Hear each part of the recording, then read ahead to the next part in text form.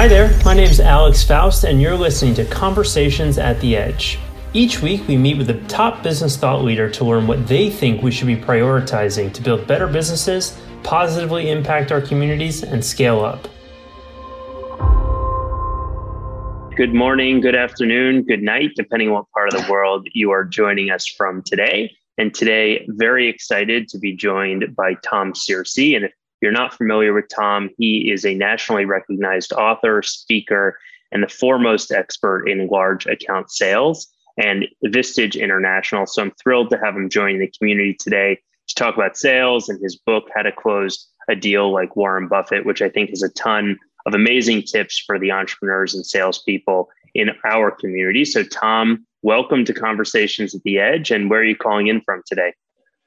I'm in Indianapolis, Indiana, and it is a little bit gray and a little bit cold, but it could be worse. So to start, I'm curious how you ended up researching and writing about Warren Buffett. What was it that kind of drove your curiosity to explore into his success?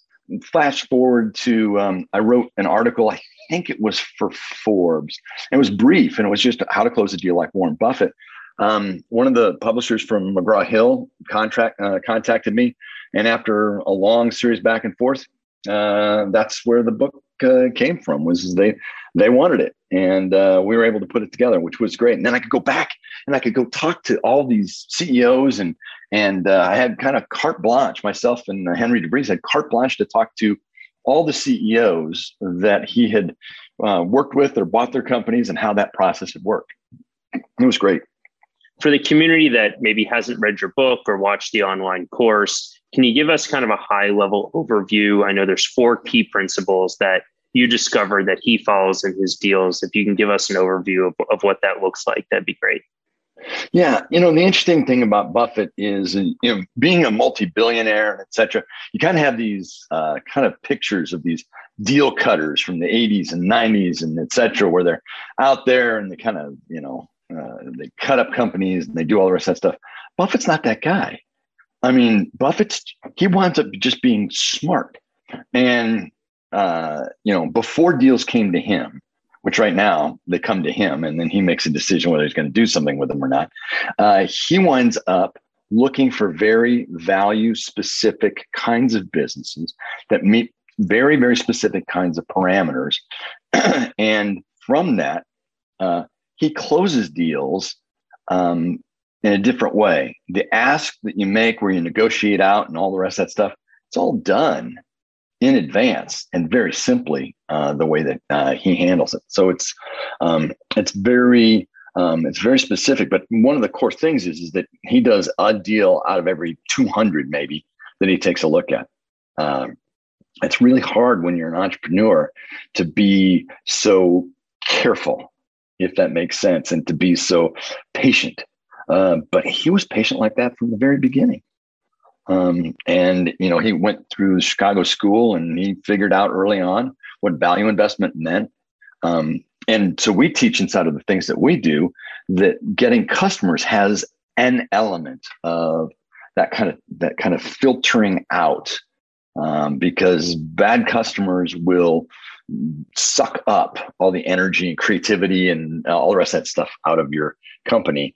And what looks like growth will eventually look like endurance and ugly endurance. And I hope that helped to answer some of your question. Principle 1, consider many like some, love few. That's kind of like out of the 200, he picked 1 or 2.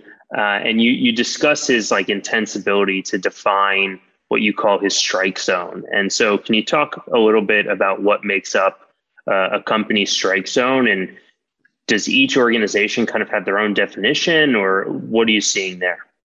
Anybody who's built out their company and is looking at selling larger sales or larger opportunities out in the marketplace, their strike zone will be unique to their company. There are 3 components that are in every deal. One of them is urgency. If there isn't a speed to change, more than likely, then wait till some other time in the future. Closing deals over the course of a year. I had somebody in a class one time said, I spent 10 years until I finally got that deal, and they're so proud of themselves. I said, well, then you spent 9.5 years wasting your company's money. I said, I don't know if you'll ever get that margin back.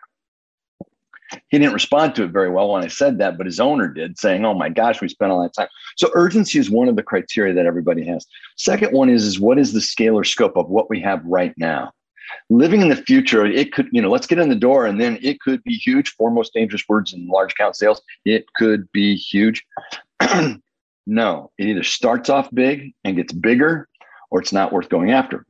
Remember, Buffett, and this goes back to when we wrote the book, he couldn't look at a deal less than $10 billion because it wouldn't move the needle. Now that number's probably much larger than that, 20, 25, $30 billion. And anything that comes to him that's less than that, he just can't spend any time on. So for you as the person there, it has to have scale. And the third thing, and this comes in a lot of things that we're talking about, you have to deal with just deal makers. That idea that you go in the door and climb your way up the org chart. So any kind of time that you're going to build out a filter that gets yourself in a position to say, should I go after this or should I not? Those three criteria have to be there. Then you can look at, do they have the problem that we solve? Do they have the geography that we cover? Is the margin that's available? Do they have the problem that we solve is probably one of the most important criteria that you have. And you think, well, that's probably obvious. It's not, because I didn't say, do they have the widget that you buy? All right. Because then you're in a horse race on an Excel spreadsheet that says my stuff versus their stuff. And whoever at the end of the, winds up incrementally being better. I'm saying, do they have a problem, a bigger problem that you solve that's unique? And that's where the big deals come from. They don't come from huge contracts for widgets. They come from that other other piece, that other side of things, which is really the problem side. So those are the kinds of criteria, and there are lots of things that we've written about it over time. But that idea of getting to a very tight target filter, he only looks at about 10 things when he's making a deal, and if it doesn't come into that, he just walks away. I love that quote or that statement he makes. He said, it's the old country song. If the phone's not ringing, you'll know it's me. Which is, I'm not interested in what you have to sell or to say, so I'm not talking to you. I think a lot of sales programs and in books, we get very intrigued by these like qualification questions to kind of figure out what is the pain. But I find it really interesting the way you talk about like only deal with the deal makers and spending more time on how we might actually disqualify prospects out of, our zone or our strike zone. So did I understand that correctly? And yeah, I mean, see, the thing that you're talking about is that idea of disqualifying. I think there's two pieces. One is a hunting strategy and one is a selling or marketing strategy. Marketing and selling comes because people are coming to you or you're participating in conversation. Selling strategy means I'm going out and I'm hunting a company who I believe has the problem that we have. And if they don't, then we walk away. Then we drop them into a sales process and we go after the smaller opportunities, or we, go in and hunt and do so. So the disqualification process, absolutely one of the richer parts of the overall work that you do. You got to have courage to do that, right? But transformational business comes from that whole idea that that there are a few deals inside of that sweet spot, right? Inside of the program that you offer at everybody in Growth Institute is that, there is, that particular space, which is perfect. And if we were talking to the folks here, we talk about that as well. I mean, and if we get a chance at questions, honestly, you can figure that out. You can figure out what your sweet spot is, but it can't be your desire spot. Your desire spot says, I want all of it. Your sweet spot is actually in a very small, identifiable place. I think that's a perfect segue into number 3, knowing the numbers, especially their numbers. I'm actually in the middle of reading Northwestern University professor Victoria Medvec's new book on negotiations. And she really drives home this point as well, that in order to differentiate in the negotiation, have the advantage, you really need to know who you're talking to and know the problems that they're facing. But I think the hardest thing for small businesses, mid-sized companies is where do we actually find the information so we can come prepared to those conversations? We're not dealing with massive global public companies. We might be dealing with smaller organizations. So where do we find the numbers? How do we get to know our prospects as well as or better than they know themselves? See, that's such a great question. Okay, so first of all, I get into the world of what I call dirty math. And I don't mean dirty like as in wrong, but I'm just talking about simple math.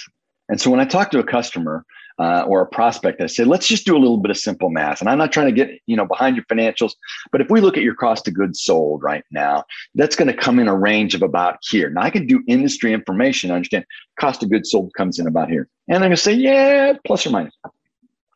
Your G&A is going to probably be about this, right? Okay, G&A fits into that. Now, you got a fixed asset base. How would you look at that compared to your competitors out in the marketplace? Would you say that you've got a lot tied up in that, a little tied up in, average of what's tied up in there? Okay. If we get to the margin side of your business of that, all right, tell me what are the 1, 2, or 3 things that actually drive margin, just by topic. I'm not looking for your number. I'm just, what are the 1, 2, or 3? Because most people, even the folks that are in this session right now, know what are the 1, 2, or 3 things that drive margin. Now, I just did simple math. I've got a general idea about an industry. I've got a general idea about, they can go ahead and push back at any particular point in time, but I don't care what the industry is. I've walked into law firms. I've walked into high tech firms. I've walked in construction firms, manufacturing firms. I have a general understanding of what that's going to be. And then I just do the math with them. Inside of that, that's when I find myself in this really rich conversation, because if I'm at least close in there and I ask the question, are you carrying more, less, or same debt? More, less, or same asset base? More, less, or same cost of goods sold? They start to roll that out because they're not threatened and say, and then I get to ask the wonderful questions like, out of those 3 things that you just talked about, what button could we push hardest on to improve your margin? It's a fantastic question, right? Now, how did I get there? I didn't go in and ask what their pain is. I just did the simple math with them and understood that I was talking to a deal maker. And if I've got a non-deal maker, they don't know. And you're really talking about things that, are keeping them up at night. They're real pains. You're getting to that. Because they should be focusing on the 3 things that drive into what's going to be their margin area. And there's probably 3 things that are in there. Maybe it's cost of goods sold, but maybe that's not the issue. Cost of labor, cost of this, cost of, they may be problems I solve or problems I don't. I'd like to know. I'd like to know what they're thinking about. So I don't know if there's any final tips you'd like to leave the community with today. I think that when you look at the idea of a simple deal out there, the reason it's simple is because you made it simple for somebody else, which is, look, as I get it, this is what you need. And because customers and prospects and et cetera, they need to be told. We used to say, hey, what's your pain? What's your problem? What keeps you up at night? And then you'd ask them and they'd sit down and talk to you. They don't have time for that. They expect you to show up and say, here's what you're paying. Here's what your problem. Here's what your issues are, because that's what's facing you and the marketplace and companies that are like you. And you need them to validate, yes, that's what it is. And then your answer is, okay, fine. I'm the expert. I've come here to help you solve that particular problem. Say it. Don't ask it. Thanks for listening to Conversations at the Edge. I hope you enjoyed this episode, and if you did, please share it with a friend or a teammate who you think would benefit from what we covered. In addition, you can find us on LinkedIn to get all of the updates, or if you'd like to hear the full conversation, just visit growthinstitute.com/the edge to learn how you can become a member as well. Thanks again, and see you next time.